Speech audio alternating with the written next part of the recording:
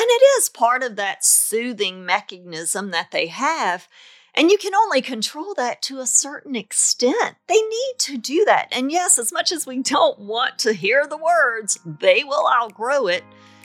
They do outgrow it. Very rarely will anybody go to college sucking on their thumb, although we may want to.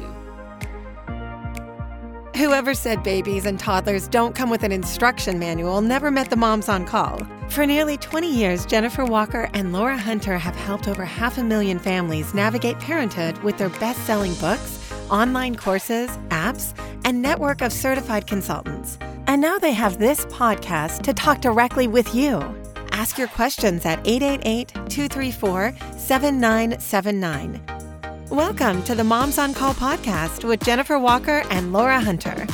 Today's episode is brought to you by Cozy Earth. You've been hearing us talk about Cozy Earth sheets. This is the softest fabric, and it is guaranteed. It even has a 10-year warranty, and you get to try them out for 3 months. Well, I will never sleep on anything else. I even recommend getting 2 sets because that way you can swap them out when one's in the washing machine, because you will not want to sleep one night without them. Head to CozyEarth.com for more information. And our listeners, you get to enter Moms on Call 40 for 40% off at checkout. These are the best sheets ever.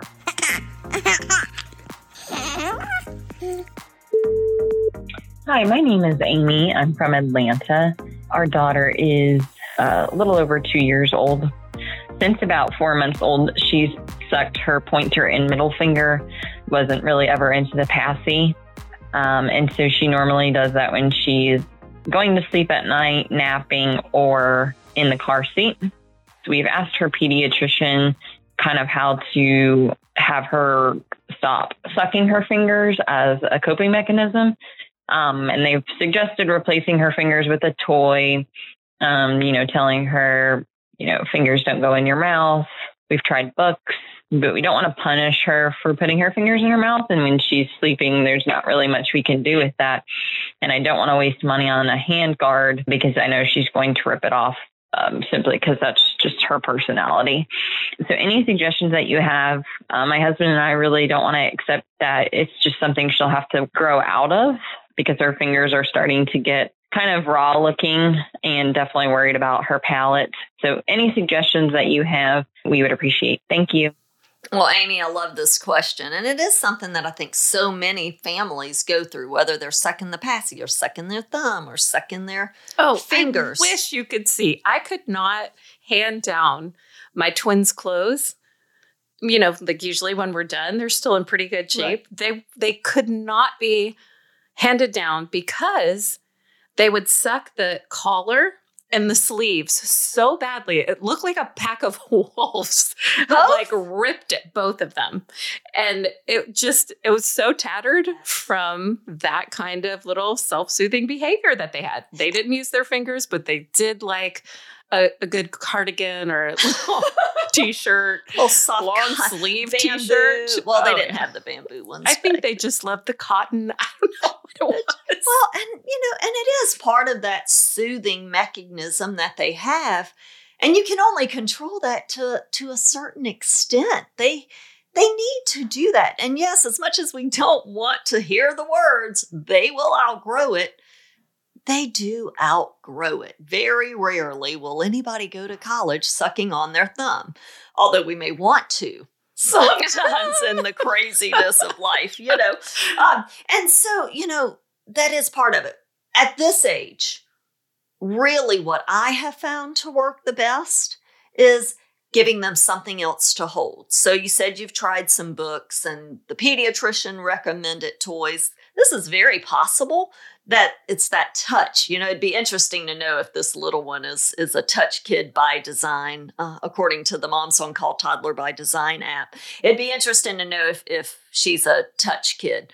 And if she is, one of the best things at this point that I would try is to find a little lovey. Maybe not the sleeve of her outfit. They'll find it for themselves. But a soft, different textured lovey that when you start to see that, you can kind of hand to her. And see if that won't decrease a little bit of that. And as far as those little raw fingers go, it's always so hard to try and keep them from getting really aggravated. Vaseline's really good. And that's something good. If they suck on it, it's not going to be harmful for them. And just rub it in really well. And I love the fact, here's one of the things that you guys are such great parents. I love these instinctive questions that you're asking. When you say, I don't want to make her feel bad for this self-soothing behavior. Fantastic. So that's really going to be our goal. How can we manage this without her feeling bad? And on your behalf, I want you to not feel bad. So I am going to be your advocate while you are her advocate. Laura and I will both be on your team. We are team mom. So we want to address a couple of things first. Let's address your things. And your things are, I know we don't like to hear that they will eventually grow out of it, and they will. And we can put some Vaseline on the fingers, and the fingers are going to be fine. And this doesn't make you a bad parent because we can't force them to stop sucking on an appendage that is attached to them 24 hours a day. We cannot watch them 24 hours a day and prevent this. But there are things that we can say with confidence and do like Laura recommended so that we can actually address the other thing that makes you feel like you're handling and managing this as a parent, which is helping set this child's perspective about what's happening. And so it's sometimes just the simple repetitive words that we use that help set the atmosphere. And this change takes a while. So we may have to say it 1,726 times, but I promise you it's worth it.